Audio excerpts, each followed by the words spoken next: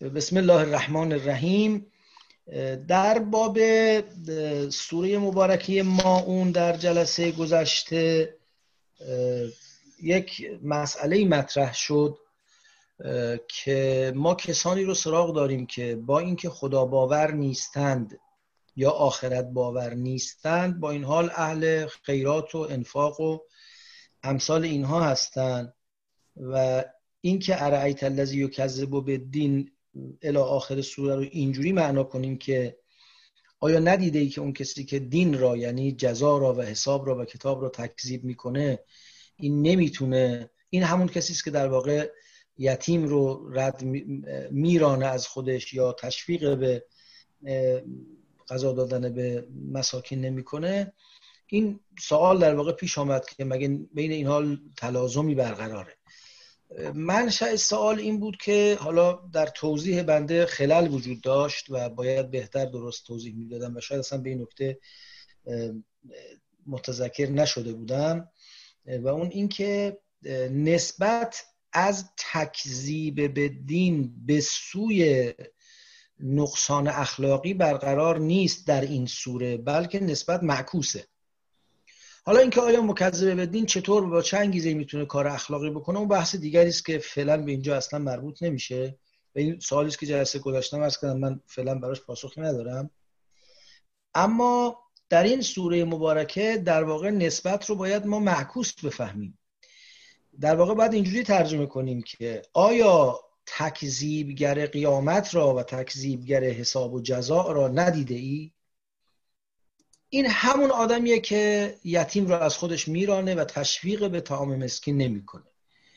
یعنی در واقع قبل از اینکه بحث قیامت مطرح بشه و تو به عنوان پیامبر این موضوع رو در جامعه مطرح کنی، یا آدم‌های اهل خیرات نبودند، یا آدم‌های اهل حمایت از مستمندان نبودند، اهل رسیدگی به حال ایتام نبودند. اینا همون آدمان که حالا تکذیب میکنن.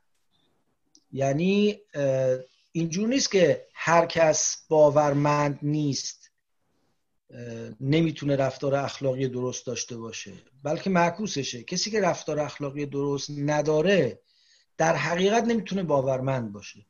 آدمی که یتیم رو از خودش میرانه، آدمی که تشویق به طعام مسکین نمیکنه، این همین آدمی است که عملاً قیامت رو انکار میکنه. حالا یا شرایط آماده است و میتونه غیر از این که عملاً انکار میکنه به زبان هم انکار کنه، یا اینکه نه، ممکنه به زبان هم ادعای دینداریش میاد ولی عملاً این آدم رو باید منکر قیامت دانست. و این همون چیزی است که ازش تعبیر میکنن به منجر شدن و منتهی شدن ماتریالیسم اخلاقی به ماتریالیسم اعتقادی. ماتریالیسم اعتقادی عبارت از اینه که کسی قائل باشه و معتقد باشه که برای این جهان مادی خبری نیست و همه چیز در همین مشهودات ما خلاصه میشه. ماتریالیسم اخلاقی اینه که آدم گرایش و کشش بی حد و حصری به مادیات داشته باشه و هر گونه رفتاری رو که در واقع نقصان به منافع مادی او میزنه ترک کنه و هر گونه رفتاری که منافع مادی او رو بیشینه میکنه دنبال کنه. که خب بعضی گفتن و به درستی هم گفتن کسانی که در واقع به لحاظ اخلاقی ماتریالیست هستند، یعنی دنبال منافع زودگذر دنیا هستند، دنبال برخورداری های این جهانی فقط هستند، اینا عملا در زندگی به لحاظ اعتقادی هم کم کم به ماتریالیسم منتهی خواهند شد و نمیتونه آدمی که اینقدر در اخلاقش دنیا پرسته در اعتقاداتش حق پرست و خدا پرست باشه. با این توضیح اون اشکال عمده‌ای که در ذهن پاری از دوستان مطرح شده بود و قبلی هم راجبش گفتگو کردیم به نظرم مرتفع میشه. بنده عذرخواهی میکنم از اینکه جلسه گذشته دقت کافی نکردم و این توضیح رو عرض نکردم. خب اگر حالا موافقید بریم سراغ سوره مبارکه کافرون. بسیار خوب.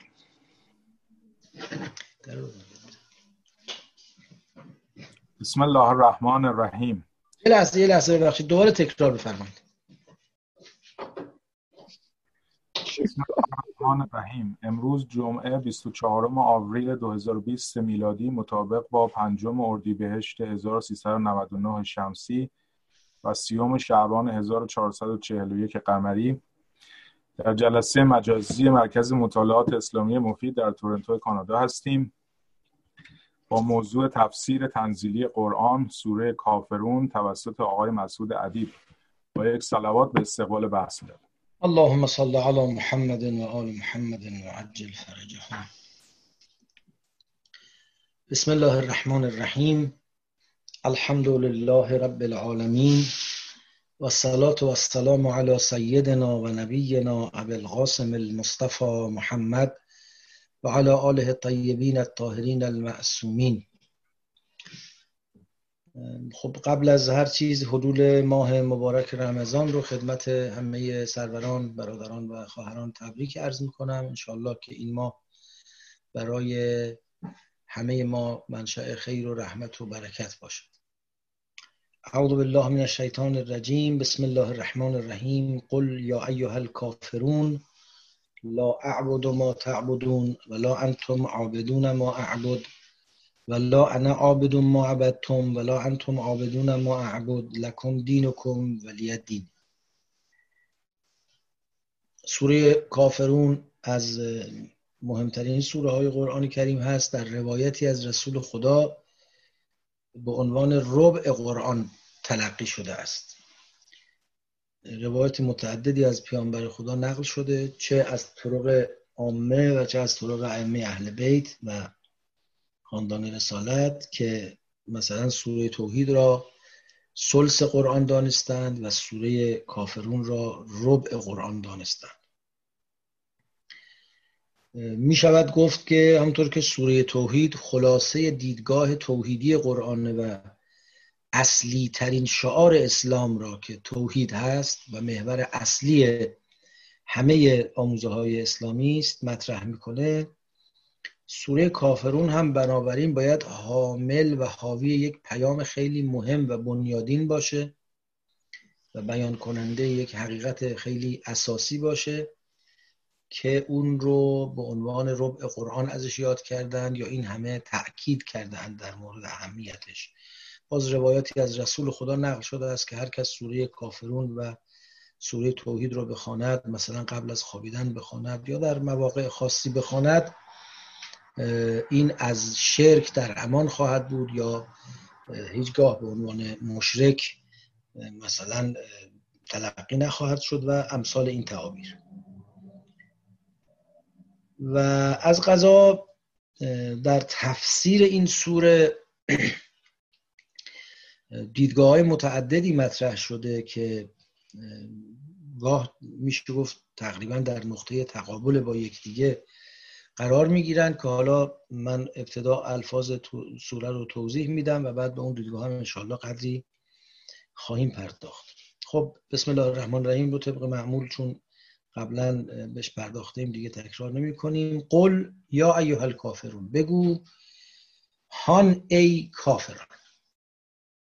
این یا ایها یا که حرف ندا، ایها هم اون مخاطب رو در واقع تذکر میده، توجه میده، تنبیه میده و لذا باید یا ایها الکافرون رو گفت هان ای کافران. خب اولا چرا قول اینجا گفته شده؟ خود سوره شروع نکرده یا ایها الکافرون. در باب قول هایی که در قرآن آمده اقوال متعددی وجود داره. یه جاهایی میفرمایند که مخاطب دون اون منزلت بوده است که خدای تبارک و تعالی با او سخن بگه، ارزش سخن گفتن مستقیم خدا رو نداره، لذا خدا به پیامبرش مأموریت میده برو با او حرف بزن. یه جاهایی برای پررنگ کردن نقش و حضور رسول خداست. یه جاهایی خطاب در اصل خود پیغمبره و در واقع یکی از رسالت‌های پیغمبر رو داره مطرح میکنه. توضیحات مختلفی دادن که حالا جای بحثش نیست. اینجا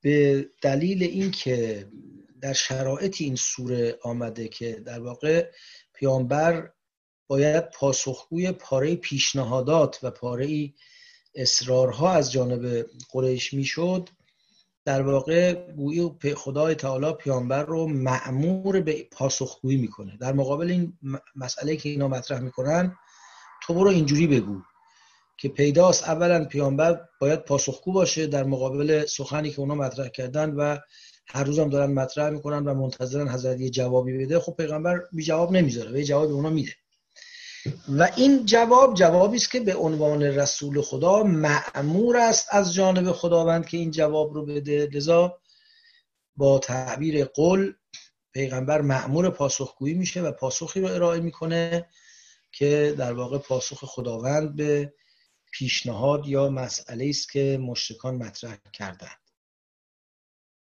و از طرف دیگر هم وقتی میفرماید که قل که چنین است و چنان، قل یا ایها الکافرون، در واقع گویی یه نوع مانیفیست پیامبر داره اینجا معرفی و مطرح میشه. بگو که چنین است یعنی اعلام کن، اظهار کن، اعلامیه بده و این رو به عنوان مانیفیست مسلمانی خودت یا مانیفیست دعوت توحیدی خودت به جهان ابراز کن. بنابراین این قول ادامه کلام رو از یک منزلت خاصی برخوردار میکنه، کمان که در قل هو الله احد هم همینطوره.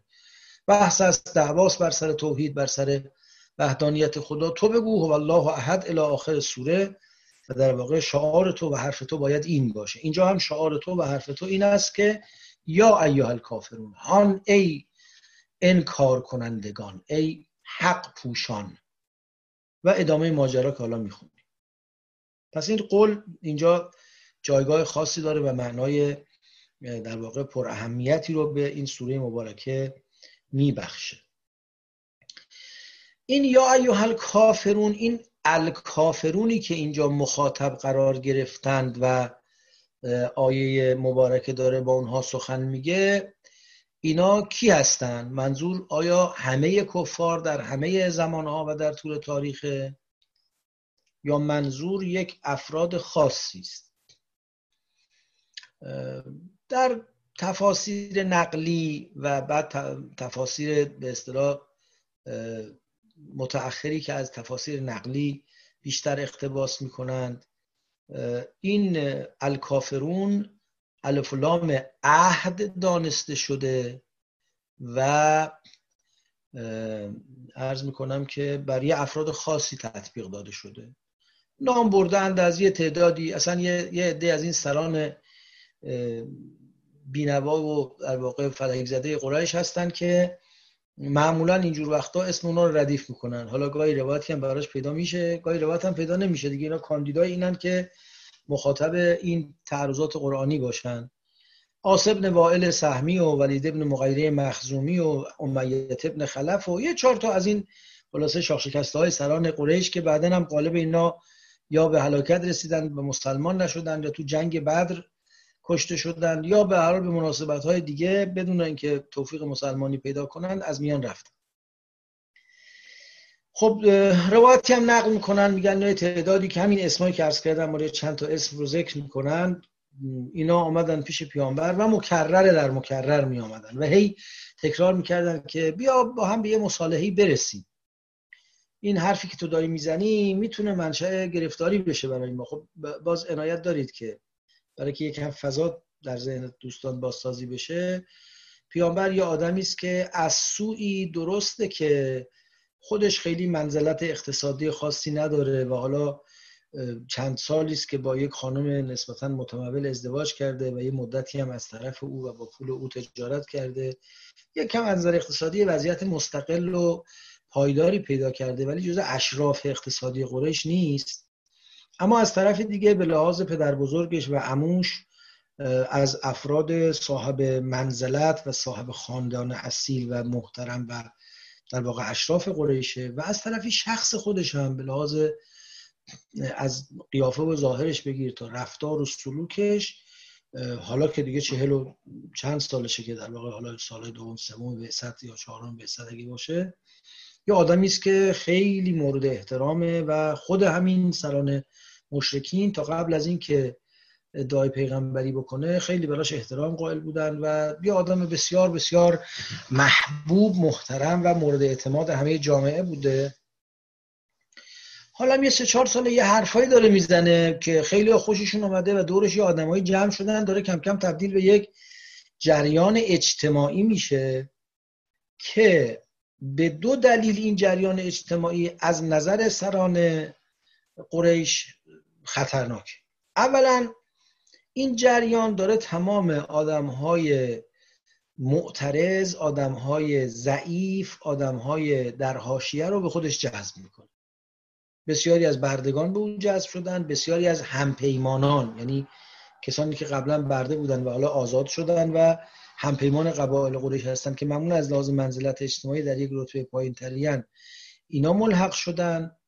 و اگر هم از فرزندان اشراف قریش و بزرگان کسی ملحق شده، نوعا آدمایی هستن که به هر حال یه ناسازگاری، یه مخالفتی با جریان‌های غالب داشتند و اینا دارن جمع میشن. خب اینا آدمایی هستن که حالا به بیان پلیسی قصه آدمای ناراحتی هستن، به بیان سیاسی قصه اینا آدمای معترضی هستن و اینا آدمایی هستن که اگر جمع بشن و تبدیل به قدرتی بشن میتونن نظم موجود رو تهدید کنن. حرفهایی هم که داره میزنه حرفهای بوداریه، حرفهایی است که سنت چند ده ساله و یا شاید حتی 100-150 ساله گذشته رو زیر سوال میبره. نسبت به خدایان بی‌اعتنایی میکنه، اونا رو بی چیز و بی مقدار تلقی میکنه، سلسله اشراف و طبقات نظام اجتماعی موجود رو به رسمیت نمیشناسه و اگرچه هنوز تند نشده گفتگوها، ولی خلاصه سران هوشمند و حساس قریش شاخکاشون تحریک شده که این جریان اگه بخواد ادامه پیدا کنه شر درست میکنه. لذا می آمدن پیش پیغمبر حالا یه جوری با ریش سفیدی مسئله رو حل کنن. در این روایت که نقل میکنه میفرماد که اینا می آمدن و میگفتن که بیا تو یه کمی حرفای ما رو قبول کن، ما هم یکم حرفای تو رو قبول میکنیم، بیا توافقی برسیم دیگه. حالا به این شوری یک شور که شما میگی نه، به این بی‌نمکی هم که ما میگیم نه، با هم دیگه به تفاهم برسیم، یه حد وسط رو پیدا کنیم که همه چیز به خیر و خوشی تموم بشه و بالاخره تو یکم مثلا یا به لحاظ زمانی یه دوره قبول کن که خدایان ما پرسته بشن، یا لااقل اینا رو به کلی بی‌خاصیت ندونی، یه شأنی یه حدی براشون قائل بشو. ما هم بالاخره با این مضامینی که تو میگی و با اون توصیفی که تو از الله میکنی یه کم کنار میایم، یه ذره اونو به رسمیت میشناسیم و به یه نقطه تفاهمی برسیم. که خب پیامبر فرمودن که نه، من این کارو نمیکنم. حتی تو این نقل میگه که اینا گفتن که خیلی خوب، اگه این کارم نمیکنی لااقل بیا یه روز بیا تو مسجد الحرام یه دستی به این بتای ما بکش، یعنی جلوی بتا لااقل یه ابراز احترام ظاهری بکن، همین، نه بگو اینا درستن نه بگو غلطن، ولی خب یه ابراز احترام ظاهری بکن. که بعد این سوره مبارکه نازل شد و پیامبر مأمور شد که برای این سوره رو در جمع قریش در کنار کعبه بخونه و همین کارم کرد و دیگه قریش هم بعد از این فهمیدن که امکان مصالحه بین اونا و پیامبر وجود نداره و به هر حال آزار و اذیت مسلمانانی که موقعیت و منزلتی هم نداشتن شروع شد و اون شکنجه ها و اون بلاهایی که سر امثال مثلا بلال ابن رباح و خباب ابن عرط و عمار ابن یاسر و امثال اینها آوردن، تازه از این بعد از این ماجراها شروع شد. خب کسانی گفتن این الکافرون یعنی همین جماعت 7-8 نفری که پیشنهاد دهندگان به پیامبر بودن و پیامبر داره به اونا جواب میده و جوابش هم اینه که نه من الان از شما تبعیت میکنم، نه شما از من، و نه در آینده من از شما تبعیت خواهم کرد، نه شما از من تبعیت خواهید کرد.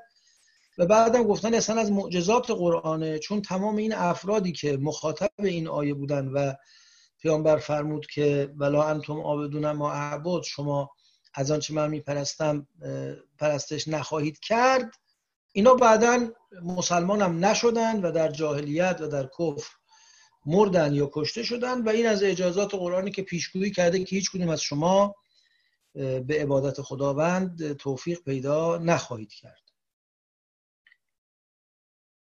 و مهمترین شاهدی هم که برای میارن این تعبیر لا اعبدو هست که میگن وقتی بر سر فعل مضارع لا در میاد بیشتر نفی در آینده رو دلالت میکنه، کما اینکه وقتی ما در میاد نه، نفی در گذشته رو و یا حال رو بیشتر دلالت میکنه. اما لا نفی آینده رو دلالت میکنه. یعنی ما بخوایم فارسی ترجمه کنیم لا اعبدو رو باید نخواهم پرستید ترجمه کنیم، نه نمی پرستم. ما اعبدو میشه نمی پرستم یا نپرستیدم، اما لا اعبدو باید ترجمه بشه نخواهم پرستید. خب میگن پس معلوم میشه که به قرینه اون ولا انتم عابدون ما اعبد، اگه غیر از اینا همه کفار منظور بود، خب خیلی اینا بعداً مسلمون شدن و به عبادت خدای پیامبر رو آوردن. برای اینکه هم این جمله راست باشه و هم اتفاقا معجزه گونه باشه، بهتر اینه که این الکافرون رو ناظر به همون گروه خاص بدانیم که عرض کردم. ولی به نظر میاد این آیه اگه این باشه که این حضرات فرمودن، دیگه اهمیت چندانی نداره، یه نقلی است در یه گوشه ای از دوران دعوت مکی پیامبر و خب البته مثل همه آیات قرآن محتشم و محترم، اما دیگه ربع قرآن باشه و در واقع تالی سوره توحید باشه. میدونید در روایت هست و بر اساس اینم تقریبا همه فقها فتوا دادن که شما در نماز هر سوره ای رو که شروع کنید به خوندن بعد از قرائت حمد، تا وقتی به نصف اون سوره نرسید حق دارید که اونو رها کنید یه سوره دیگه بخونید بدون هیچ دلیلی. یه وقت میخونید یادتون میره بقیه سوره اون حرف دیگه است، نه بدون هیچ دلیلی شروع کنید سوره جمعه بخونید، مثلا ظهر جمعه است یا صبح جمعه است مستحب سوره جمعه در رکعت اول بخونید، شروع میکنید بخونید 2-3 آیه میخونید، بعد احساس میکنی حالا حالشو ندارم، ولش میکنید قل هو الله رو میخونید، عیب نداره. اما سوره قل هو الله احد، سوره توحید و سوره قل یا ایها الکافرون رو اگر شروع کردی دیگه حق نداری رها کنی، به خاطر عظمت و شرافت این دو سوره. حتی اگر به نیت سوره توحید یا سوره کافرون بسم الله الرحمن الرحیم گفتی، دیگه باید تا آخرش بری. خب این تجلیل با این توضیح سازگار نیست، این اولا. ثانیاً اون لا اعبدو و ولا انتم عابدون رو میشه جوری توضیح داد که با واقعیت و با در واقع مخاطب عام هم کاملا سازگاری داشته باشه، حالا به بیانی که عرض خواهم کرد. پس به نظر میاد الکافرون اینجا مخاطبش همه کافران هستند، نه فقط کافران دوران پیامبر و بالاتر از اون نه فقط یه 6-7 نفر آدم خاصی که بعداً مسلمان نشدن. هر کافری از آنجا که کافره، از آن حیث که کافره، مخاطب این سوره است و امروز هم این حکم باقی و جاریه و اختصاصی هم به افراد خاصی نداره. خب این حکم چیه؟ این بیان به کافرون چیه؟ چه خبری میخواد به کافرون بده؟ میفرماید که لا اعبد ما تعبدون، اون چیزی رو که شما عبادت میکنید و میپرستید من نمیپرستم، من نخواهم پرستید. ولا انتم عابدون ما اعبد، و شما هم آنچه رو که من میپرستم نخواهید پرستید. بنابراین این پیشنهاد شما یا این پیشنهاد هرگاه در طول تاریخ مطرح بشه که از یاد نبریم که مع این پیشنهاد در طول تاریخ بسیار زیاد مطرح میشه. خیلی ها گمان میکنن ما برای این که به جنگ‌های مذهبی خاتمه بدیم، به دعواها خاتمه بدیم، باید بیایم بالاخره به یه نقطه مشترکی بین اعتقادات همگان برسیم، حالا در هر ساحتی. برای اینکه دعوای ایمان و کفر رو خاتمه بدیم به یه خدای مثلا حالا مرزی و طرفینی، یک وجود برتری که نه خدای ادیان باشه با ویژگی ها و صفاتی که خدا ناباوران نمیتونن قبول کنن، نه اصلا خدای در میان نباشه، بیان به یه مثلا نیروی برتر قائل بشیم، یه جوری حد وسط رو بگیم.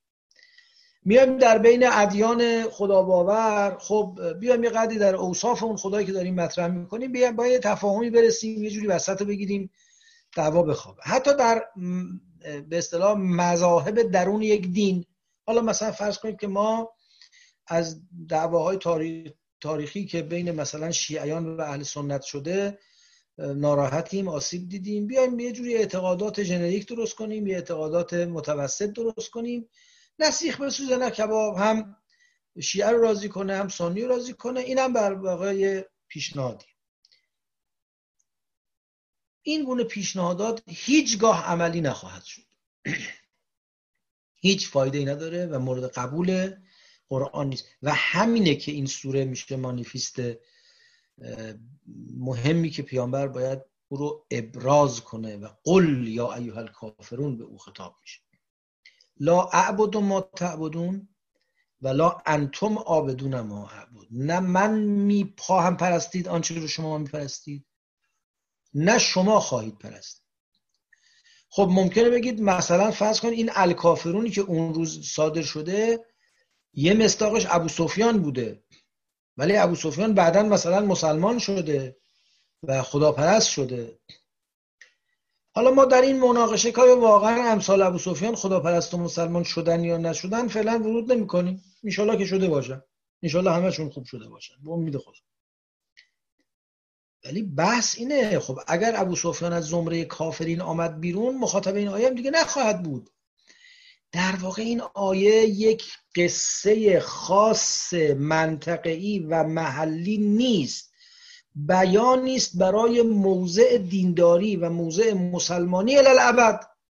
و اون اینه که این نسخه هایی که برای آرامسازی و نمیدونم رفع خصومت و برقراری صلح جهانی و امثال اینها پیشنهاد یک نوع دین ترکیبی، یک نوع توافق بر سر به عرض میکنم اعتقادات دینی رو مطرح میکنه، این نسخه از نظر قرآن پذیرفتنی نیست، ابداً پذیرفتنی نیست. و برو بگو نه من خواهم پرستید آنچه شما قبول دارید. این موضعی است که دارم اعلام میکنم، پیامی است که از جانب خدا میدم، بعدم به شما اطلاع میدم اون خدایی که من میپرستم. حالا یه خدای درست کنید که به درد همه جا بخوره، هم بشود خرما باشه، هم خدا باشه، هم زندگی رو بچرخونه، هم یه جوری کاسبی رو بچرخونه، اون بحث دیگری است. اما اون خدایی که من میپرستم و من معرفی میکنم، شما به عنوان کافر هرگز حاضر به پرستش او نخواهید بود، چون پرستش او یه لوازمی داره، یک در واقع شرایط رو پیش میاره که شما زیر بارش نخواهید رفت. این به نظر میاد پیام اصلی سوره است و پیام بسیار مهمی هم هست و در روزگار ما هم جاریه. خب چرا یه همچی پیامی رو، چرا یه همچی درخواستی رو مشرکین مطرح میکردن، یا امروز اگر کسانی چون این درخواست رو مطرح میکنن چرا اینو مطرح میکنن و چرا انقدر صریح بهش قرآن جواب منفی میده؟ به نظر میاد در واقع اونایی که این پیشنهاد رو مطرح میکردن، حالا یا از سر زیاده خواهی یا از سر قدرت طلبی یا حتی ممکنه در روزگار ما از سر خیرخواهی، و البته خیرخواهی همراه با عدم توجه به حقیقت دین، به حقیقت عبودیت و پرستش، میگن خب چه اشکالی داره برای که مسائل سیاسی، مسائل اجتماعی حل بشه، بیان به یه نقطه توافق برسیم. اشکال اصلی از همین جاست که اصلا جنس مدعیات دینی از جنس مسائل سیاسی که بشود بر سر اونها به توافق رسید و یکی من کوتاه بیام یکی تو کوتاه بیای تا به یک نقطه مشترک برسیم نیست. جنس اینا با هم فرق میکنه و مع الاسف به خاطر عدم درک این تفاوت بنیادین ما هم در ساحت دینداری دچار خطا میشیم، هم در ساحت سیاست. تو ساحت دینداری خیلی همون خیال میکنیم همونطور که تو سیاست جای دیپلماسی و مذاکره و داد و ستد و بدبستانه، در دینداری هم جای این کارا هست. لذا یک نوع انعطاف پذیری، یک نوع تساهل و یک نوع در واقع کوتاه آمدن از مواضع اعتقادی رو گاهی وقتا تجویز میکنیم برای اینکه یه مشکل اجتماعی یا سیاسی حل بشه، در حالی که اصلا اینجا جای کوتاه آمدن نیست. حالا میگم منظورم از جای کوتاه آمدن نیست چیه. از اون طرف به دلیل یکسان دیدن خصلت این دو موضع گاهی در سیاست هم دچار خطا میشیم. فکر میکنیم چون ما از شعار لا اعبد ما تعبدون ولا انتم عابدون ما اعبد حمایت میکنیم و اطاعت میکنیم بهتره بگم، پس در عرصه سیاست هم با هیچ که نمیتونیم کوتاه بیایم. تنها راه رهایی جنگ مسلحانه و مبارزه پایان ناپذیر تا قیام قیامت. نه اینجور نیست. خود پیغمبری که اعلام کننده این بیانه تا آخر مکه فقط تحمل میکنه، هیچ اقدام سنگینی، هیچ مقابله جدی با کفار و مشرکین انجام نمیده. بعدم که میره مدینه تا مدتها و تا قبل از این که به او اجازه نبرد و در واقع دفاع از خود به خاطر مظلوم بودنش بدن، همچنان ساکته و آرامه و تحمل میکنه. بعد از این که اجازه جنگ پیدا میشه و درگیری پیش میاد و 2-3 تا جنگ خونین حسابی در میگیره و حسابی خلاصه مواضع سرخ و خون رنگ میشه، باز در حدیبیه میاد و یه نوع مصالحه‌ای رو برقرار میکنه که همونجا هم یه عده‌ای صداشون در آمد که مگه میشه همچی چیزی، مگه ما میتونیم با اینا کنار بیایم؟ بله میتونیم کنار بیایم اگه مصالح اجتماعیمون، مصالح ملیمون، منافع ملیمون اقتضا کنه. در عرصه سیاست و در عرصه تدبیر زندگی این جهانی باید معامله کرد، باید عرض میکنم که آشتی کرد، یه جایی باید مذاکره کرد، یه جایی باید معامله کرد، یه جایی باید بدبستان کرد. یه امر طبیعی، منافاتی با دینداری و با توحید نداره.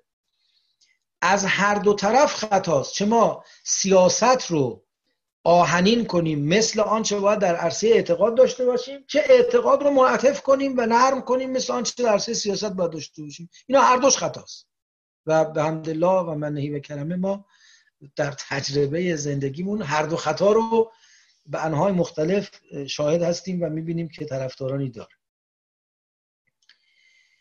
تلقی مشرکین مکه این بود که این جناب محمد آقا پسر مرحوم آقا عبدالله یه دکونی وا کرده برای خودش. خیلی خوب باشه، مغازه تو هم باز باشه، حالا 2 تا قلم جنس هم تو بفروش، اما دیگه کاسبی ما رو هم تخته نکن. با این تلقی اشکالی نداره شما به رقیب تازه وارد بگید که خیلی خوب، حالا اول انکارت میکنم، بعد که دیدم گردن کلفتی بهت سهم میدم. طبیعت بازار، طبیعت بازار اقتصاد، طبیعت بازار سیاست، بازار رقابت. اما قرآن میگه آقا اصلا پیام من این نیست. من دارم به همه انسان ها میگم راه عوضی دارید میرید. حالا بیایید به یک نقطه تفاهمی برسیم، قرار بوده در مسیری حرکت کنیم، من میگم این به بیراهه میره، خیلی خوب با زاویه 45 درجه یا 90 درجه، به جای که حالا ما 180 درجه برگردیم 90 درجه میریم، بازم به بیراهه خواهی رفت. 1 درجه انحراف در مبدأ حرکت تو رو نهایتا به مقصد نخواهد رسون. تو 100% منطبق بر آنچه راه درسته باید حرکت کن. امر اجتماعی و سیاسی و توافق کردن و همزیستی مسالمت آمیز کردن یه چیزه، قبول درستی یک اعتقاد و عبودیت در مقابل یک موجود و سر تسلیم فرود آوردن و در مقام عمل زندگی رو بر اساس تسلیم او استوار کردن یه حرف دیگه است. اینا نباید با هم خلط بشه. ما امروز میگیم آقا باید به عقاید همگان احترام گذاشت. یعنی چه به عقایدشون احترام بذاریم؟ اصلا عقیده یعنی چی که بهش احترام بذاریم؟ اگه منظور اینه که باید بگیم خیلی خوب این عقیده هم درسته، اون عقیده هم درسته، نه هرگز اینجور نیست. معظم عقایدی که در تاریخ بشر، نه بشر، معظم عقایدی که ما مسلمونا در کوچه و بازار بینمون داریم اباطیله. به قرآن که بخوایم برگردیم معظم اینا اباطیله. حالا بقیه ادیان به جای خودش. اگه منظور از احترام به عقیده اینه که اگه یه آدمی عقیده باطلی داره ولی نیت سوئی نداره، مرضی نداره، آسیبی به بشریت نمیزنه، ما این آدم رو باش مدارا کنیم، به شخص او احترام بگذاریم، اگرچه معتقدیم عقیدش باطله، برای حرف درستیه و حساب اینها به شدت از هم جداست. ما اینا دوتا رو با هم قاطی میکنیم و این خلط خیلی بزرگی است. ببینید قرآن کریم، همین قرآنی که این بیان غلیظ و شدید سوره مبارکه کافرون رو داره، هم در آیات مکی هم در آیات مدنی مواردی رو ذکر می‌فرماید که در اونها در واقع پیامبر دعوت به نوعی تساهل میشه. من این آیات رو چند تاشو میخونم، موارد خیلی زیادی است. من مثلا حالا فرض کنید یه مورد از آیات مکی میخونم و یکی دو مورد از آیات مدنی میخونم. در سوره مبارکه نحل آیه 91 و 92 که به احتمال قوی مکیه میفرماید انما امرت ان اعبد رب هذه البلدة الذی حرمها و له کل شیء. من مأمور شدم که پروردگار این شهری رو که این شهر را احترام گذاشته و همه چیز از آن اوست عبادت کنم. و امرت ان اکون من المسلمین، و من مأمورم که از جمله کسانی باشم که خودشون رو تسلیم اون پروردگار کردند. و ان اتلو القرآن، و من مأمور شدم که قرآن رو بر شما تلاوت کنم. فمن اهتدی فانما یهتدی لنفسه و من ضل فقل انما انا من المنذرین. اگر کسی هدایت جست به نفع خودش راه یافته است و اگر کسی گمراه شد من فقط وظیفه هشدار دادن دارم. یعنی چی؟ یعنی من اون رو گمراه میدونم ولی گرز دستم نمیگیرم باش بجنگم. اجازه ندارم. من تا این بیشتر مأمور نیستم که راه رو معرفی کنم. خب آقا به نظر شما ما هم ممکنه حالا راهی به آبادی ببریم؟ خیلی خوب، حالا شما هم محترمی، شاید شما هم به جای رسیدی. نه خیر، شما اگه شرک می‌ورزی، اگه تسلیم پروردگار عالم نیستی، راه به جای نخواهی برد. از نظر من شما گمراهی، عاقبت بدی خواهی داشت. ولی من به عنوان همسایه تو با تو درست زندگی میکنم، به عنوان همکار تو احترامت رو حفظ میکنم، حقوقت رو پاس میدارم، هر روز به تو لبخندم خواهم زد، ولی بدون که من راه تو رو و مسیر تو رو غلط میدونم و نگران آینده تو هستم و اتفاقا دارم به تو هشدار میدم نکن عزیز من، چون دوست دارم بهت میگم این راه غلطه، این راه غلط رو طی نکن. این لحن آیات مکیه. دو تا مثالم از آیات عرض میکنم که مدنی بگم، حالا غیر از آیت الکرسی که تو ذهن همتون هست دیگه اون تکرار نمیکنم، لا اکراه فی الدین. در سوره آل عمران میفرماید که فَإِنْ حَاجُّوكَ فَقُلْ أَسْلَمْتُ وَجْهِیَ لِلَّهِ و من اتبعنی. اگه با تو محاجه کردن بهشون بگو من و تابعان من همه حقیقت و هویت خودمون رو تسلیم الله کرده ایم. و قل للذین اوتوا الکتاب والامیین، و به اون کسانی که کتاب بهشون داده شده و غیر اهل کتاب بگو اسلمتم، آیا شما هم خودتون رو تسلیم پروردگار عالم میکنید؟ فإن اسلموا فقد اهتدوا، اگه تسلیم شدن حق رو پذیرفتن که هدایت یافتن. و ان تولوا، اما اگه روی گردان شدن فانما علیک البلاغ، تو وظیفت ابلاغ بوده. والله بصیر بالعباد، خدا خودش بنده شناسه و میدونه که هر بنده چی کار داره میکنه. تو قرار نیست که مسئولیت تک تک انسانها رو بر دوش تو خدا گذاشته باشه و تو اونها رو مجبور به پذیرش حق بکنی. اصلا امکان نداره اجبار کردن کسی به پذیرش حق. ولی معنای این که امکان نداره و اون اختیار داره و آزاده این نیست که داره راه درست رو انتخاب میکنه. ما تایید میکنیم راه تو هم درسته، حالا تو 20% درستی من 80%. نه، راهی که به شرک، به انکار ربوبیت پروردگار عالم ختم بشه 100% غلطه. هیچ وجهی برای تصحیح اون وجود نداره. آدمی که اون راه داره میره باید خودش برسه به این معنا. من میتونم به او انذار بدم، هشدار بدم، یادآوری کنم، براش دلایل اقامه کنم تا برسه. بنابراین بعضی گفتند که این سوره مبارکه کافرون لحن مکه است که خب پیغمبر ادعا و عده‌ای نداشت، لذا تهش فرمود لکم دینکم ولی دین، و این در واقع از سوره‌ای است که خیلی تولرانس بالایی داره که بسیار خوب با هم باشیم، دور هم باشیم، شما بتتون رو بپرستید، ما هم خدامون رو میپرستیم. ولی بعد که رفت مدینه و قدرتی پیدا کرد گفت نه، حالا بگیر و ببند و پدر صاحب مشرکین رو باید در بیاریم. واقعش اینه که نه در مدینه اون اتفاق افتاد و نه این آیه تو مکه، این سوره تو مکه همچین دلالتی داره.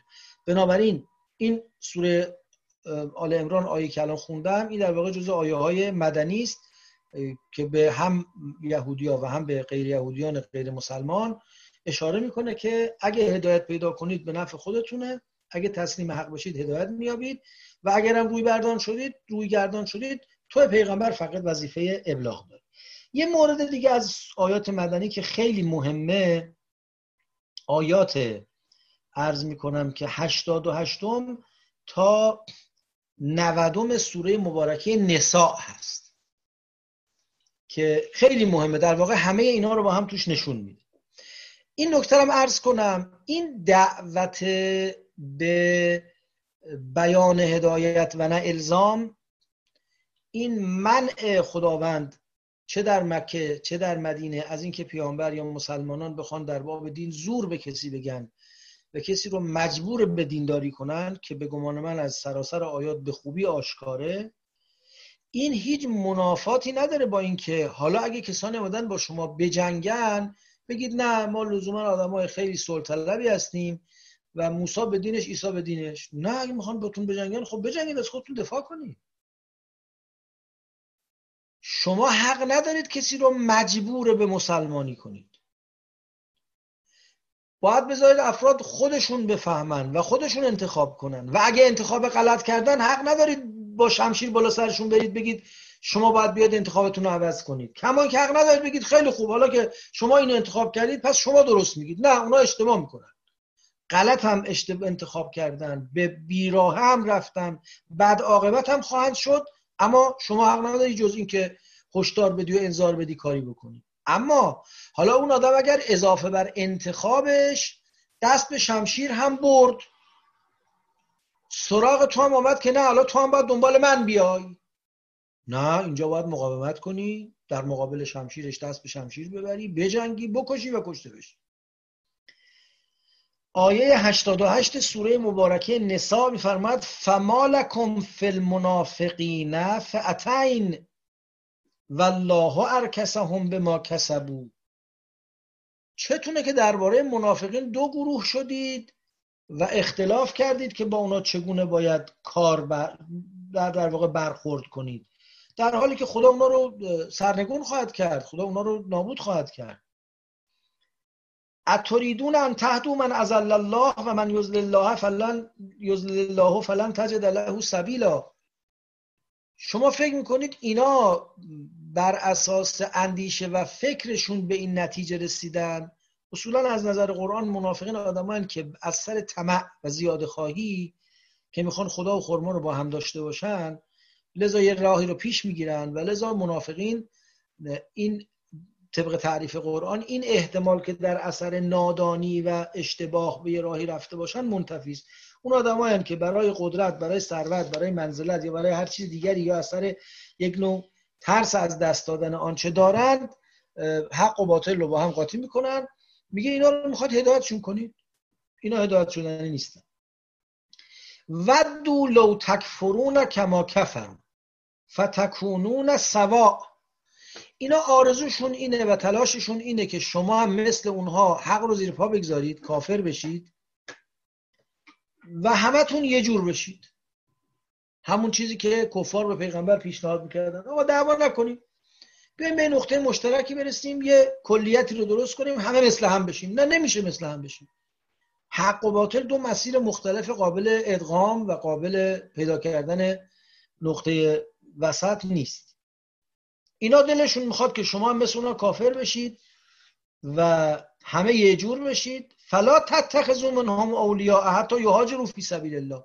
به هیچ وجه اینا رو دوست خودت تلقی نکن تا وقتی که در راه خدا هجرت کنن. پیداست تو مکه منافقین بودن، برخلاف اینکه میگن منافقین تو مدینه پدید آمدن، نه اینجور نیست، تو مکه منافقین بودن و اونایی که تو مکه از سر نفاق مسلمان شده بودن دیگه حالا حاضر نبودن با اقلیت مهاجرت کرده یا تحت فشاری که مسلمان شده بودن و بعد مهاجرت کرده بودن همراهی کنن.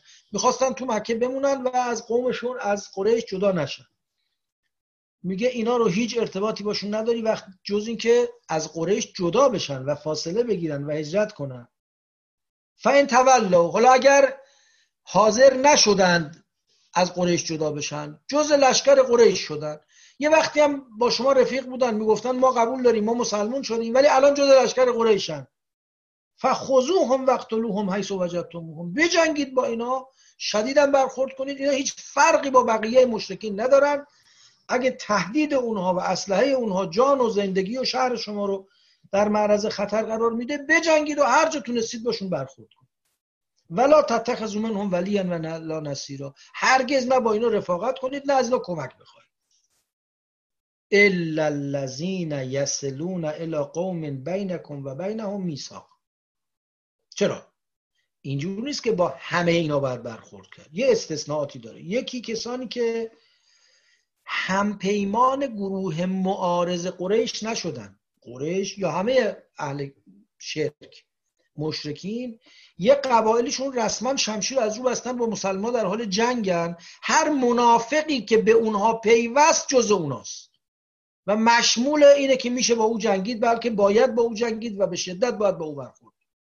اما یک کسی نه، منافقه بینابینه یا حتی کافره، ولی با دشمنان در حال جنگ شما، به اصطلاح با کفار حربی همپیمان نشده، بلکه رفته با یک گروهی که با شما میثاق دارن همپیمان شده، با یک شهروند جایی شده، ارتباط با حکومتی، با دولتی، با سازمانی، با قدرتی گرفته که با شما دعوا نداره.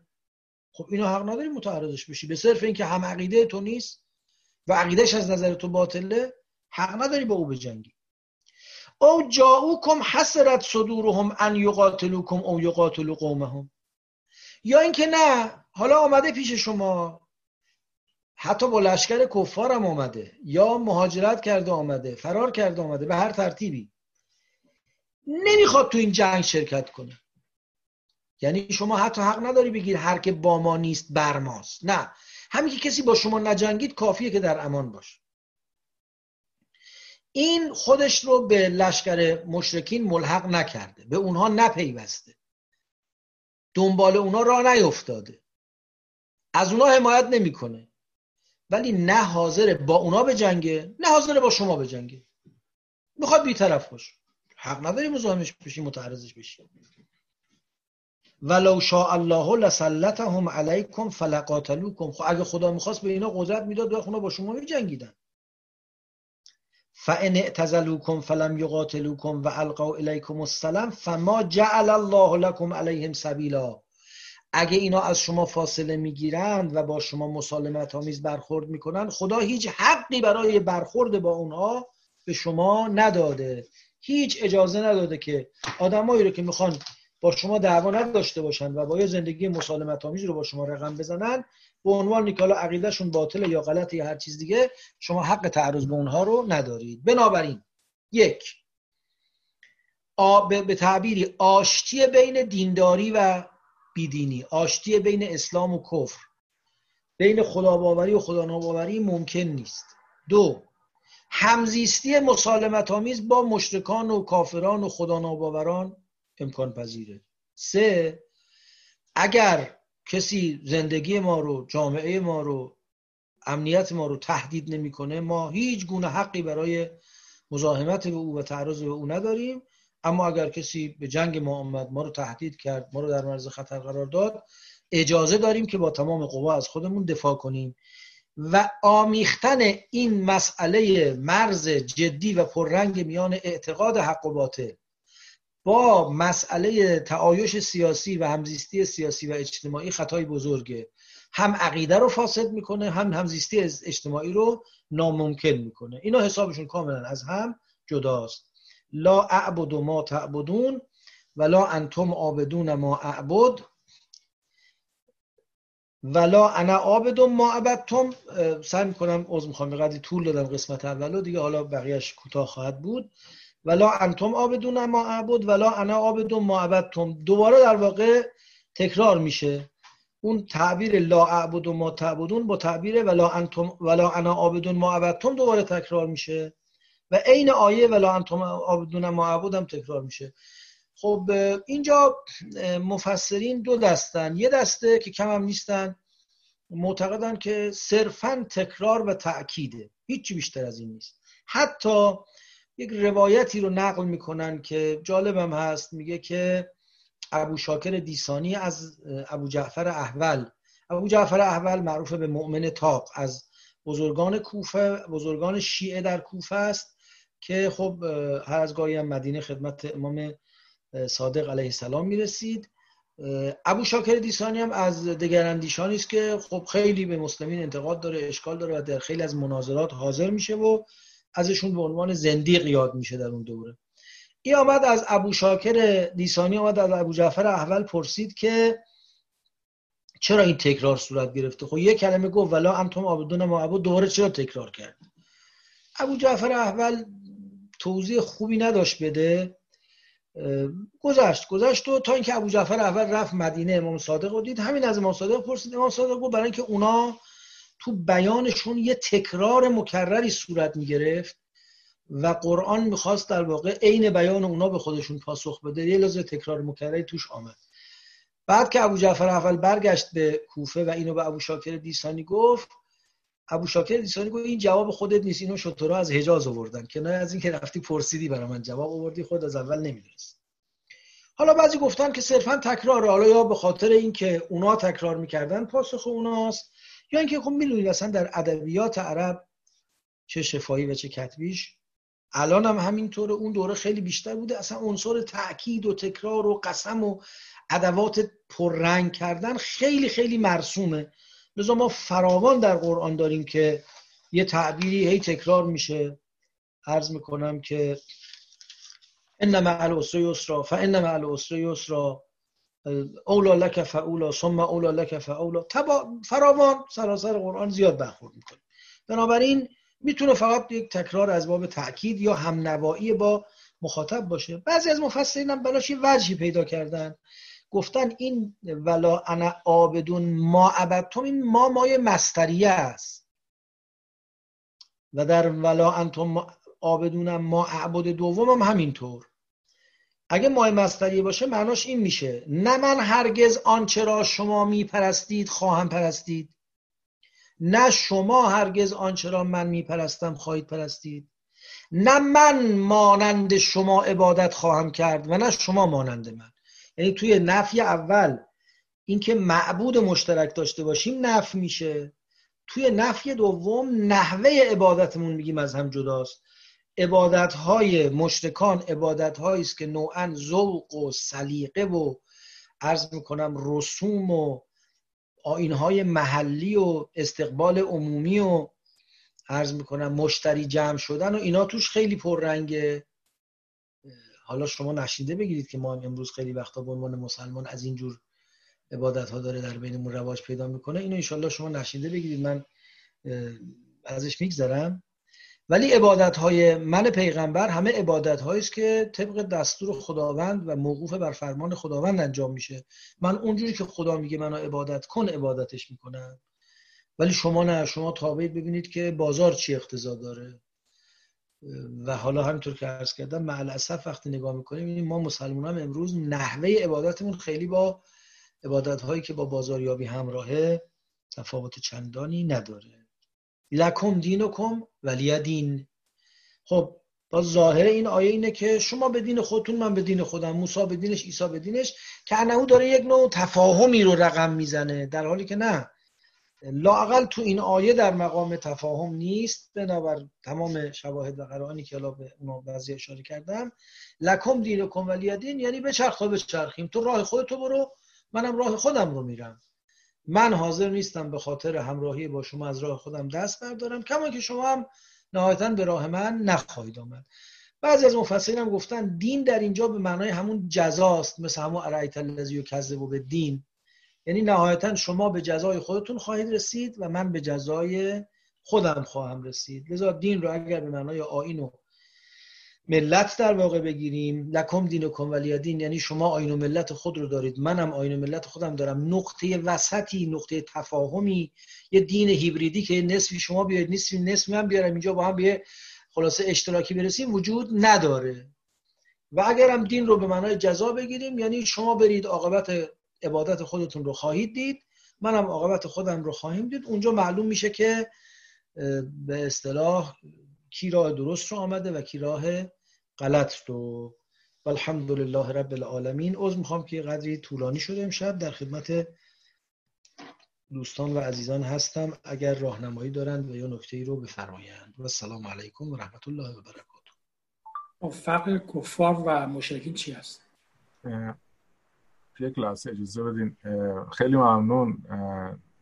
اگر که سوالی هستش یا به من پیغام بدین یا در واقع این علامت دست رو بزنین که من به ترتیب در واقع نوبت سوالا رو بررسی میکنم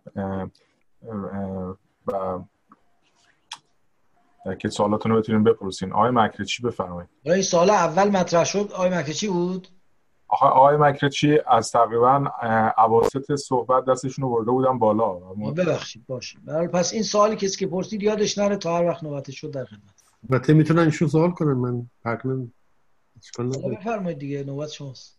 بله خیلی ممنون استفاده کردین. ولی من مشکلی که دارم با این تفسیر شما اینه که شما فکر می‌کنم حالا این ملاحظه رو شما دارید که این خیلی از out of context شما اینو به اصطلاح تعبیر کردید. مثلا در مورد مذاهب صحبت کردید و ببینید شما اینجا کفار و کسانی که انکار می‌کردند تعالیم پیامبر رو در شرایط منازعه و جنگ بوده، در رقابت بوده. ولی مثلا فرض کنید الان سال‌هاست، میشه گفت قرن‌هاست که کسانی دارن تلاش میکنن که بین به اصطلاح معارف مختلف دینی یه هماهنگی برقرار کنن. مثلا داراشکوه 700 سال پیش این کارو شروع کرده و شاید جونش رو سر همین گذاشته. مثلا کتاب اوپانیشاد رو میگه سر الهی یا سر اکبر و نشون میده که مثلا اعتقاد داره که آتما چیزی جز الله نیست. یا مثلا خانم آرمسترانگ تلاش میکنه با اینکه آتئیسته، تلاش میکنه که بین این مفاهیم مختلف ادیان ابراهیمی ارتباطی برقرار کنه. درسته؟ یا مثلا حالا من مثال زدم بین هندو و اسلام که خیلی فاصله داره. خب اگه اینطور باشه کار خیلی مشکل میشه. حالا من تشیع و تسنن که نمیگم، تسنن از یه درخت مشترک هستن که بیشتر به نظر من مشکلاتشون مشکلات شیعه تاریخی و سنی تاریخی، حتی به نظر من شاید کلامی هم نباشه. خب اینجا تکلیف خیلی مشکل میشه به نظر من. و در حالی که در کانتکست اون ماجرا پیامبر زیر ضربات کفار بوده و یه خطبندی مرزبندی میشه. اون وقتی که پیامبر مثلا حکومت مثلا اسلام اعتماد به نفس پیدا میکنه، من فکر میکنم باید سیاست نشون داد و حتی استقبال کرد از تقریب بین ایمانهای مختلف دینی به نظر من. حالا من نمیدونستم بعد نسبت این فرمایش شما با پلورالیسم چی میشه که میدونم خود شما اینو چیز دارید. خیلی ممنون. بسیار سوال خوبیه. ببینید نه اتفاقا من به نظرم اصلا خارج از سیاق حرف نزدم و آنچه عرض میکنم به گمان خودم هیچ منافاتی با این تلاش‌های برای یافتن نقاط مشترک نداره. به توضیحی که عرض خواهم کرد. اولا ما حالا مثال شیعه و سنی زدم پیداست که خوبید بحث اسلام و کفر، ولی میخوام بگم ضابطه یکیست. ضابطه این است که اگر ما یه جایی یه چیز رو حق تشخیص دادیم دیگه نمیتونیم به خاطر مصالح اجتماعی یا مصالح عاطفی یا مسائل نمیدونم انسان دوستانه بیام از آن چه حق عدول کنیم. اصل حرف اینه، ضابطه اصلی اینه، چه بین اسلام و کفر، چه بین عرض میکنم طرفداران گزاره الف و گزاره ب. اما آنچه شما درباره تلاش‌های امثال داراشکوه میگید، خب حالا داراشکوه رو که بالاخره برادرش زد کشت، کاری نداریم. یه وقت هست شما میگید آقای داراشکوه میاد عرض میکنم که اوپانیشد رو ترجمه فارسی میکنه و اون اولش هم میگه که اون به اصطلاح انه لقرآن کریم فی کتاب مکنون لا یمسه الا المطهرون. ایشون میگه اون کتاب مکنونی که اونجا در سوره واقعه بهش اشاره میکنه همین اوپانیشد منظورش هست. من کاری ندارم این حرف درسته یا غلطه، ولی جنس این حرف اینه که من نشان بدهم اولا حقیقت هندویزم این شرکی که توی عوام جامعه رواج داره نیست. حقیقت هندویزم یک دین توحیدیه و بعد نشان بدم که اگرچه حقیقت هندویزم بیانش و لحنش با بیان و لحن توحید قرآنی متفاوته ولی روح و مضمونش یکیه. عیبی نداره. ما سر بیان و لحن که دعوا نداریم. سر این دعوا نداریم که اون وجود مقدس رو الله بنامید یا یهوه سبایوت بنامید یا هر نام دیگری بهش بدید. ایم ما تدعو فله الاسماء الحسنی. دعوا سر اینه که نمیشه بگیم آقا خدا سر جای خودش، احترام بت‌ها رو هم حفظ کن. اپانیشاد ممکنه حاوی حقایق توحیدی باشه. خب میدونید توی در واقع هندویزم هم مکتب ادویتا ودانتا، توحید غیر ثانوی، خب اعتقادشون بر اینه که همه چیز به حقیقت توحیدی برمیگرده. این حقیقت توحیدی با اینکه سهمی از عالم هم برای گانیش قائل بشیم و مجسمش تو خونه نگه داریم و بعدم بریم تو آب بدیم تا برکت برامون بیاد، این قابل جمع نیست. تو اسلام و هندویسم که نی، تو خود هندویزمم اصلا اگه من هندو هم بودم میگفتم نوکر عرض میکنم که ودانتا هم هستم، ودانتای غیر ثانوی هم هستم، نوکر داراشکوه هم هستم، ولی این اباطیل و اراجیفی رو که تو جامعه و تو کف خیابون داره اتفاق میفته نمیتونم به عنوان حقیقت دین بپذیرم. عیب نداره شما بگردید بگید آقا چقدر عناصر مشترک در تلقی توحیدی، در تلقی انسانی، در تلقی خداشناسی ادیان وجود داره. اسلام و مسیحیت یهودیت که سه شاخه از یک ریشن. ترادیشنالیست ها تلاش دارن که مثلا فرض کنید که بحث فقر در فرهنگ عرفانی اسلام رو با نیروانه هم معنا کنن و هم نشین کنن. ما بنا نداریم با دنیا دعوا کنیم یا بگیم ما یه چیز داریم میگیم که هیچ که دیگه نگفته. اتفاقا برعکس قرآن خیلی وقتا وقتی حرفی رو برای پیغمبر مطرح میکنه بعد میفرماید که این حرف گذشتگان هم بوده است، اولئک الذین هداهم الله، اینا رو خدا هدایت کرده بوده، تو هم دنبال هدایت اونا برو و از این بحثا. نه، این یه حرف دیگه است. ما نمیخوام بگیم فقط حق پیش ماست، اما وقتی معلوم شد یه چیزی حقه به خاطر مناسبات اجتماعی، ملاحظات سیاسی، نمیدونم گرایشات انسان دوستانه، خیلی خوب، حالا این که شما میگی 100% درسته ولی فعلا 70% شما مطرح کن. نه، اینجور نیست. 1% از آن چه به نظرمون حق میاد حق نداریم کوتاه بیایم. بله، برای اینکه بفهمیم چی حقه هم فکری میکنیم، دیالوگ میکنیم، متون مختلف رو میبینیم، ببینیم اصلا تلقی ما درست بوده، درست فهمیدیم، درست نفهمیدیم. اینا همه در مقام کشف حقیقته. اما اگه فهمیدیم یه چیز حقیقته، تا اون جایی که میدونیم حقیقته دیگه باید پاش وایسیم. این پاش وایسی من معنا نیست که شمشیر از رو بندیم هر کی غیر این گفت گردنشو بزنیم. شما میگید این با مدارا، من مدارای بحث رفتار اجتماعیه.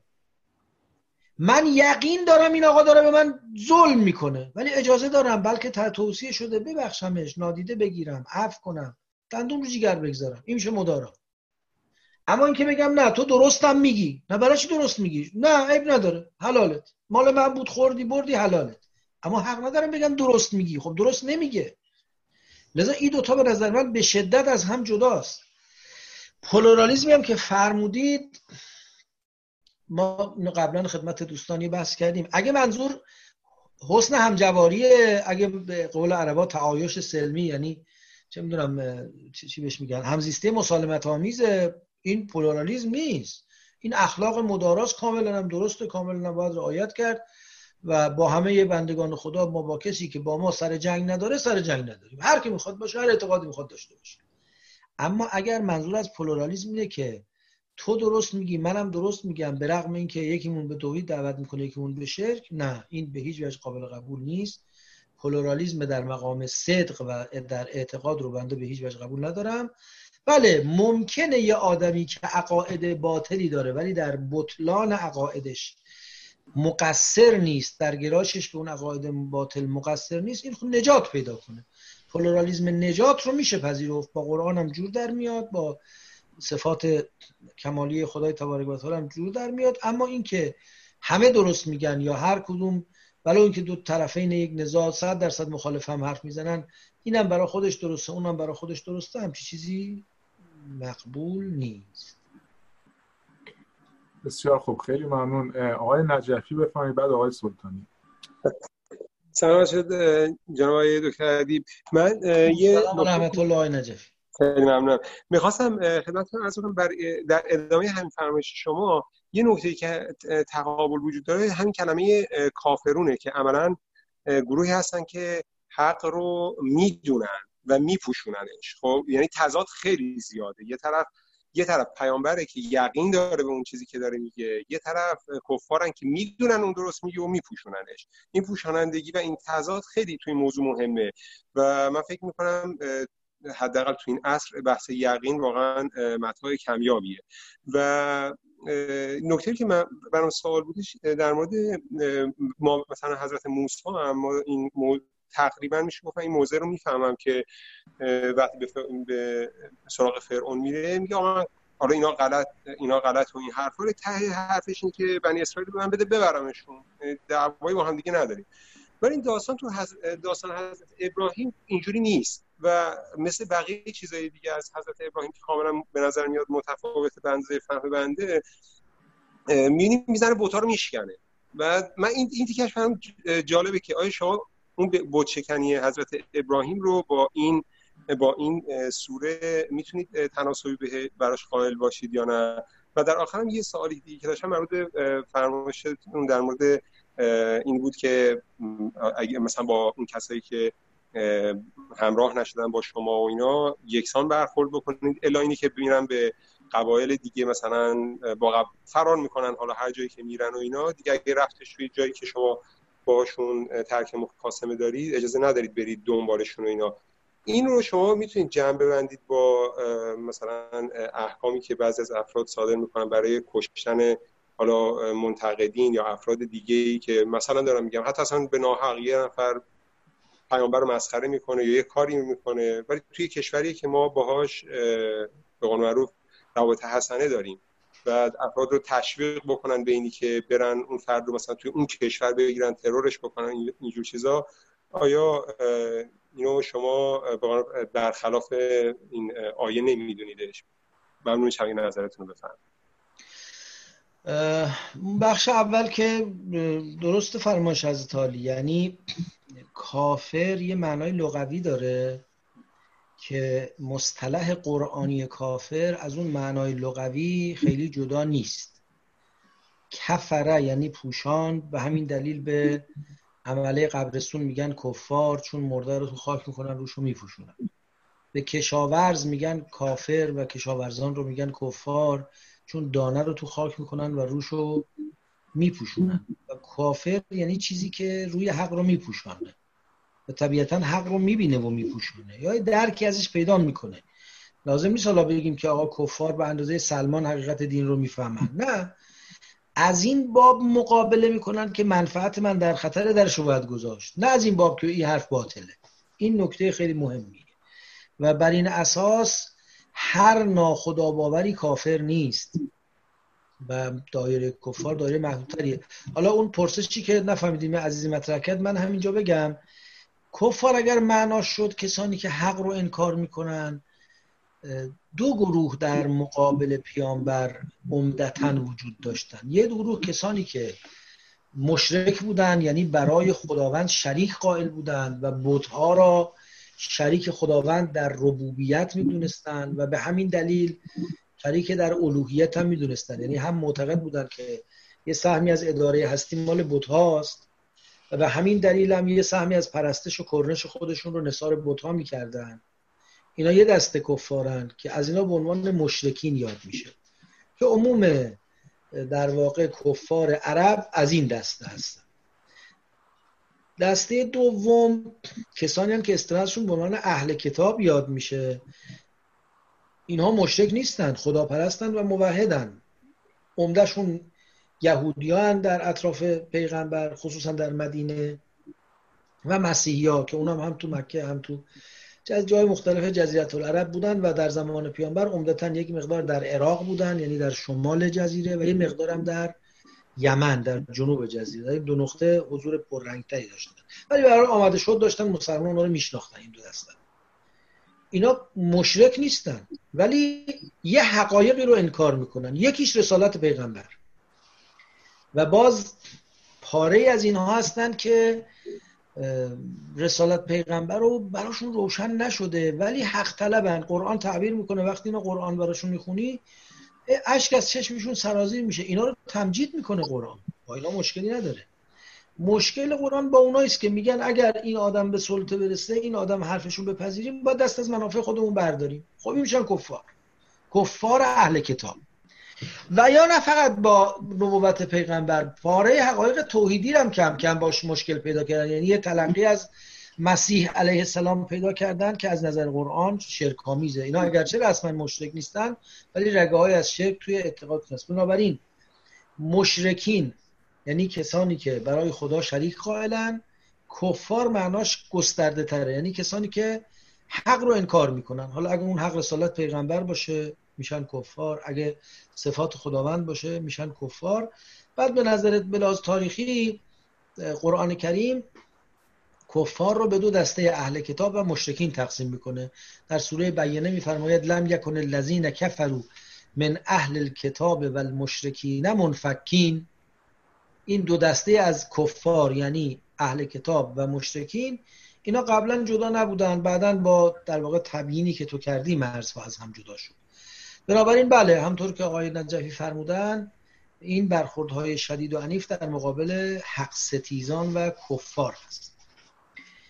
اما آنچه در مورد حضرت ابراهیم گفتید، تفاوت عمده‌ای بین ابراهیم و موسی علیهم السلام وجود داره و اون که موسی غریبه است در مصر. موسی درسته که مأمور به این که حق رو به فرعون بگه و در مقابل فرعون از حق دفاع کنه، اما مأموریت اصلیش نجات بنی اسرائیل از دست فرعونه.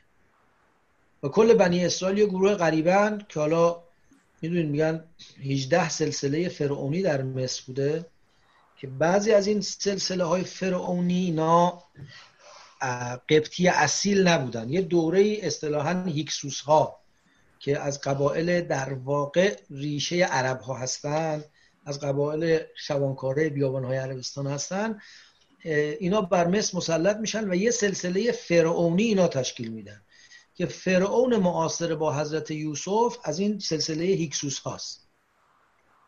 خب اینا طبیعتا نسبت به برادران خودشون، به بیابانگردان دیگر سامی نژاد که بنی اسرائیل باشن، نسبت مساعدتری دارن و لذا اونها رو راه میدن، بهشون موقعیت میدن، زمین میدن.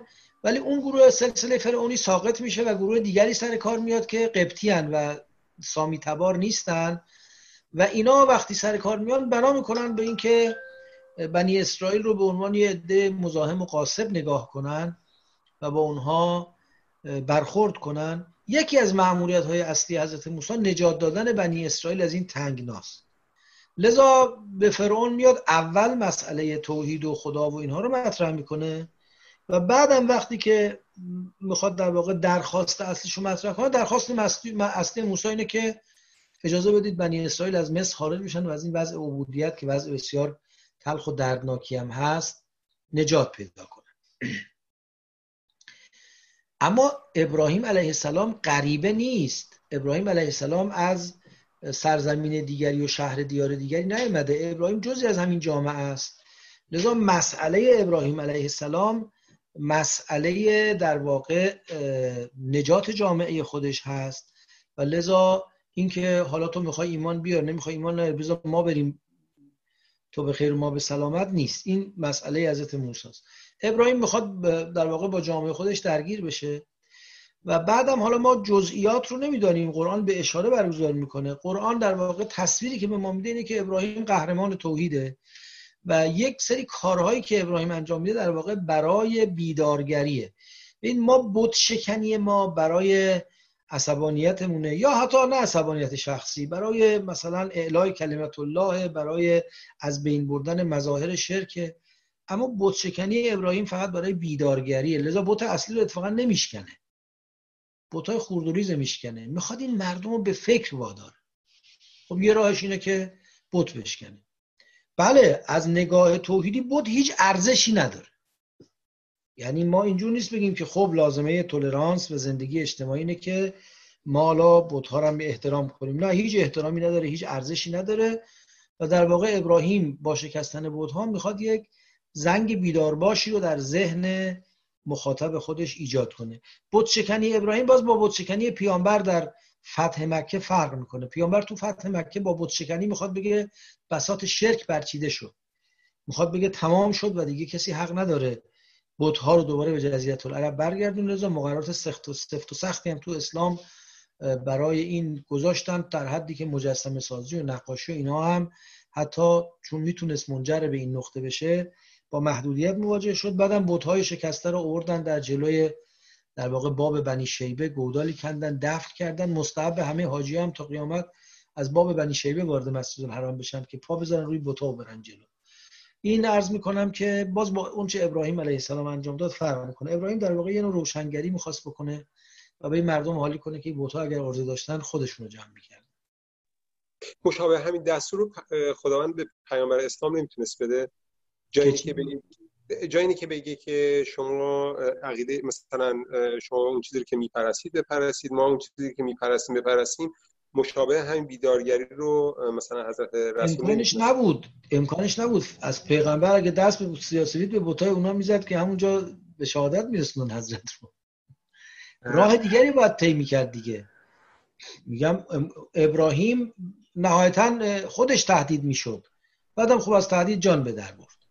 ولی پیامبر یه گروه رو انداخته. پیغمبر دنبال دعوا کردن اصلا نبود. تا جنگ بدر پیغمبر خودداری باید بکنه، وظیفش خودداری کنه. حق نداره به هیچ اقدام خشونت‌آمیزی دست بزنه، فقط حق داره کتک بخوره، همین، هیچ کاری دیگه نمیتونه.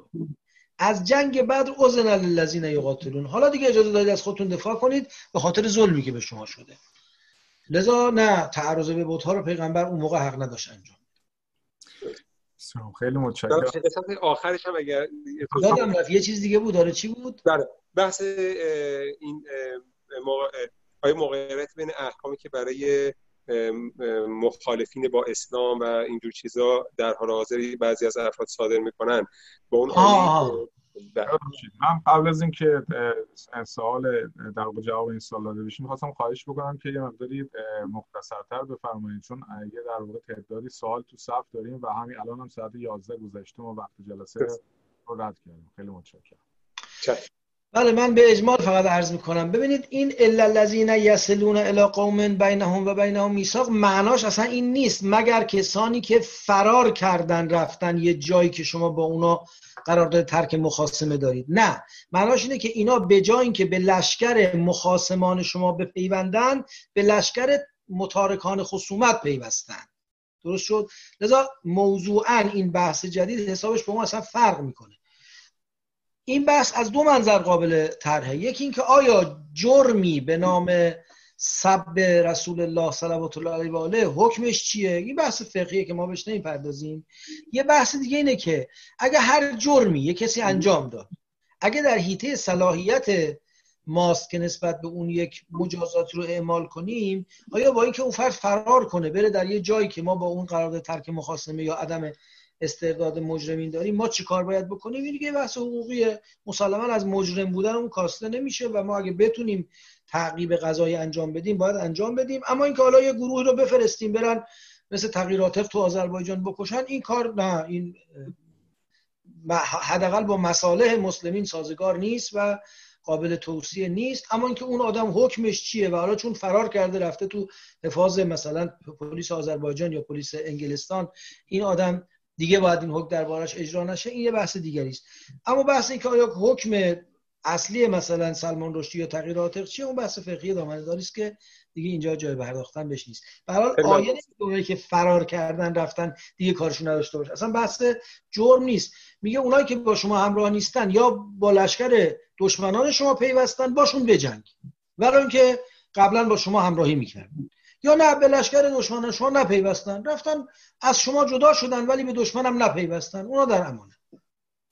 ممنون از بسیار خیلی متشکرم. آقای سلطانی بفرمایید.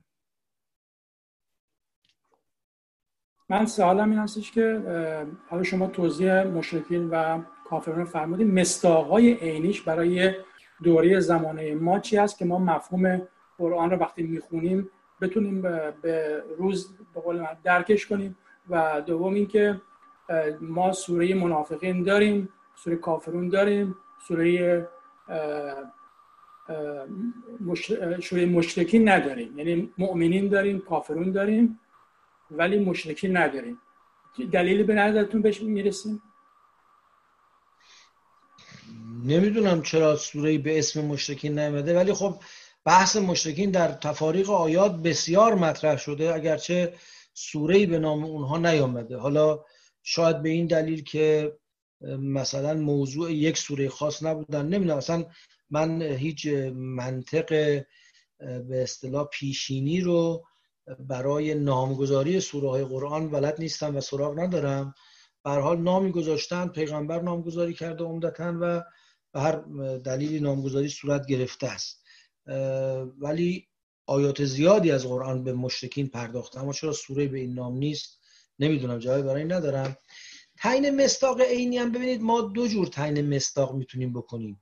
یکی تعیین معیار بکنیم، یعنی ما هر مفهومی رو بعد از اینکه حدود مفهومیش رو مشخص کردیم باید معیار صدقش هم مشخص کنیم. یعنی بگیم که فرض کنید کافر یعنی کسی که حق رو انکار میکنه. حالا معیارش چیه؟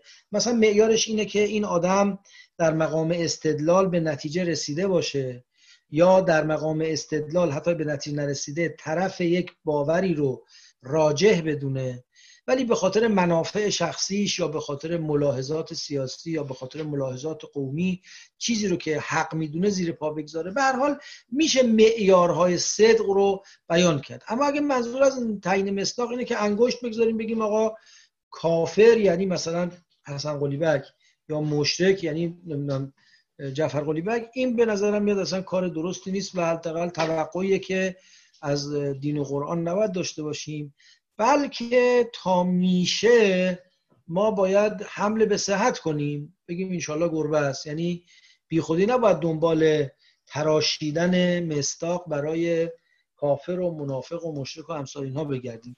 اونی که مهمه اینی که بیشتر ما مفهوم رو دریابیم و معیارهای صدق رو دریابیم و سعی کنیم خودمون کافر و مشرک نباشیم. بله یه موردهای ممکنه موردهای خیلی برجسته و آشکار باشه، حالا نمیدونم من مصداقاً کیو باید اسم ببرم واقعش، مثلا چون خوبه بگیم استالین، بگیم هیتلر، نمیدونم بگیم اینا رو مصداق مثلا کافر بدونیم، شاید مثلا بد نباشه. نمیدونم، اجازه بدید من سرم نمیشه، من آدما رو نمیشناسم، من فقط از خدا میخوام کمکم کنه خودم جز کفار و مشرکین نباشم، دیگه بقیه‌اش کلام میندازم هوا. خیلی متشکرم. خیلی ممنون. آقای فروزان بفرمایید. آقای فروزان به شما نوبت دادن. والا حقیقتش من یه دو تا مطلب میخواستم بگم ولی انگار وقت گذشته، اینی که به نظرم بذارم یه موقعی که موقع مقتضی باشه. حالا به اجمال بفرمایید. اجمال یه قسمتی راجع به این کلمه دینه. ببینید توی این سوره که میفرماید که لکم دینکم ولی دین، به نظر من نگاه میکردم توی تفسیرم بعضی جاها ظاهرا اومده که این دین به معنی باور و اعتقاد و اینا نیست، یعنی اصلا این با مأموریت پیغمبر سازگاری نداره که به مردم بگه شما هر اعتقادی میخواین داشته باشین، منم اعتقاد خودمو دارم. مثلا پیغمبر کارش اینه که بیاد اعتقاد ما رو درست کنه و ما رو از کفر و ضلالت و به اصطلاح گمراهی نجات بده. این دین جزا و وضعیت روز آخرته. ولی در اون مطلبی که شما تو سوره ما اون فرمودین که ارایت الذی یکذب بالدین، من نفهمیدم چرا ما اونو باید آخرت و معاد و اینها معنی کنیم. چرا اونو نمیشه همین تعالیم نورانی پیغمبر اکرم از قبیل توحید و نبوت و اینا معنی کرد؟ اینجا که میفرمایید در مورد دین، همونطور که اشاره فرمودید عرض کردم بعضی مفسرین گفتن منظور از دین جزا و قیامته، یعنی بالاخره تو عاقبت خودتو خواهید دید، منم عاقبت خودم رو، هر کسی آن درود عاقبت کار که کشت. ولی اشکالی نداره اگه دین رو به معنای آیین و ملت بگیریم، چون این در مقام تجویز نیست. گاهی وقتا لحن ما لحن تجویزه، مثل که به کسی میگیم آقا فرض کنید که خوردن این خطرناک، ضرر داره، کشنده است، مسموم، حالا بخور. یعنی در مقام در واقع امری است که در مقام توبیخ و حظر اتفاقا، نه در مقام تبریر و تجویز. نمیخواد بگه خیلی خوبه اب نداره، دعوایی نداریم، تو دین خودت داشته باش، منم دین خودم رو. خیلی اینو گفتن ها، عرض کردم یه عده خواستن بگن اصلا مظهر تسامح قرآنی سوره مبارکه کافرونه، در حالی که اصلا این سوره برای این نازل نشده. ما یه بخشی از تسامح قرآنی رو در آیات مکی و مدنی داریم که عرض کردم به بعضیش هم اشاره کردم، منکر اون نیستیم. اون جایی که به امر سیاسی و اجتماعی برمیگرده قرآن تا کسی با ما دعوا نداشته باشه به ما اجازه دعوا نداده. اما تو مرزبندی دینی هرگز یک فکر غلط رو تایید نمی‌کنه که خیلی خوب اب نداره، حالا تو هم یه برای خودت داشته باش. این تو هم داشته باش مثل اینه که قل اعملوا فسیر الله عملکم، برو انجام بده خدا خواهد دید. این میگه لکم دینکم، خیلی خوب شما داشته باشید، فردا معلوم خواهد شد چه اتفاقی میفته. بنابراین این منافاتی با اون نکته که میگید نداره. اما در سوره ماعون که ارایت الذی یکذب بالدین، عنایت بفرمایید که این سوره از سوره‌های مکیه و هنوز در واقع دین به معنای اسلام یه شکل منسجمی نگرفته، تازه داره این شکل در واقع خاص پدید میاد.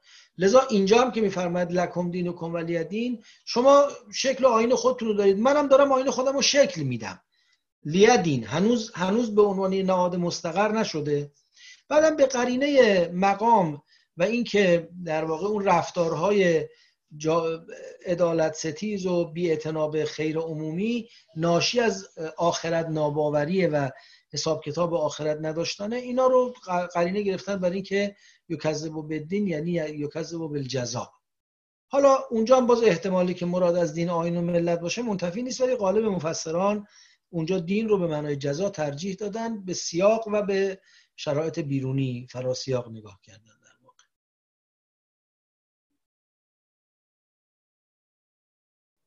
بسیار خیلی متشکرم. آقای تیماچی بفرمایید.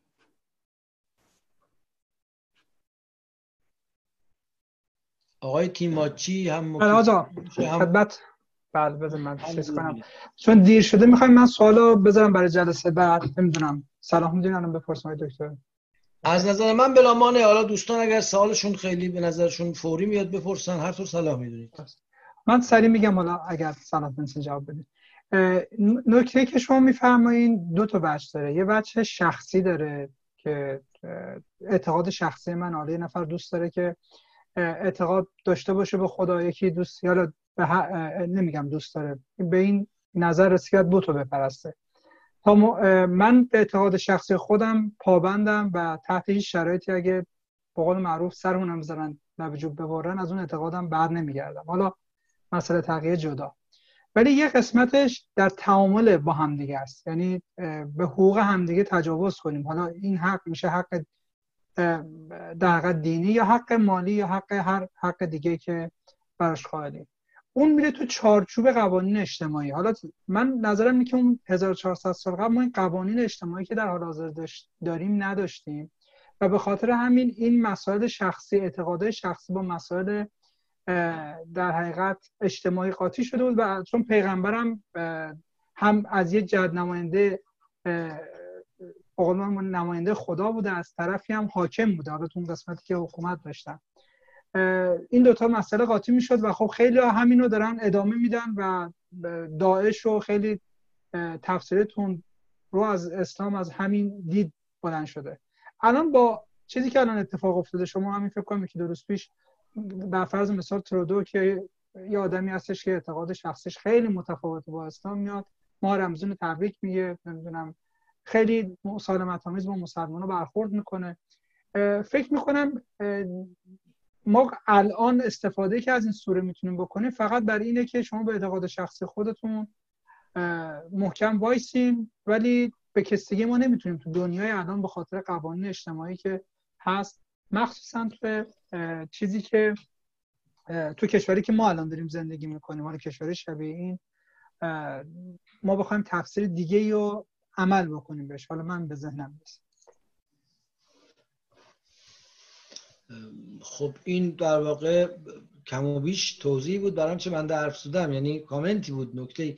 ببینید این که یکی دو تا مطلب فقط لابلای فرمایشتون بود. یکی که میفرمایید که در گذشته به اصطلاح روابط اجتماعی با فردی آمیخته میشده، شاید اینطور بوده باشه، ولی یه مرز قاطعی هم وجود نداره که بگیم یه روزگاری آدما اصلا روابط اجتماعی رو از فردی جدا نمی‌کردن و الان خیلی هم جدا میکنن.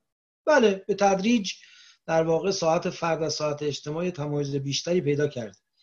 ولی قبوله، منم عرض کردم گفتم که دو تا خطایی که ممکنه روی بده، یکی اینه که به خاطر مرزبندی جدی و قاطعی که میان اعتقاد حق و اعتقاد باطل از نگاه دینی وجود داره، ما فکر کنیم که در اجتماع هم حتما باید، در سیاست هم حتما باید یک مرزبندی خیلی آهنین درست کنیم و از هر گونه تعامل و ارتباط و دیپلماسی و به رسمیت شناختن حقوق اجتماعی طرف مقابل پرهیز کنیم. این حتما غلطه.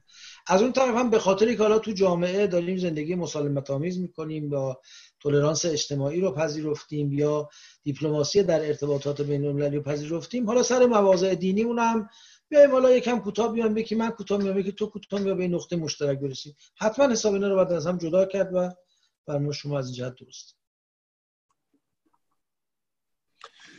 بسیار خوب، خیلی متشکرم. سوال دیگه ای نداریم. اگر که توضیح دیگه ای نیست با یک صلوات ختم مجلس رو اعلام کنیم. اللهم صل علی محمد و آل محمد. انشالله خدا به شما خیر بده تا هفته آینده که مجددا در خدمتتون باشیم.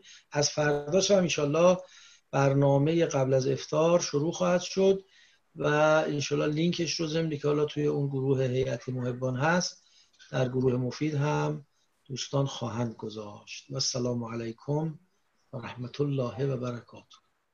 خیلی متشکرم.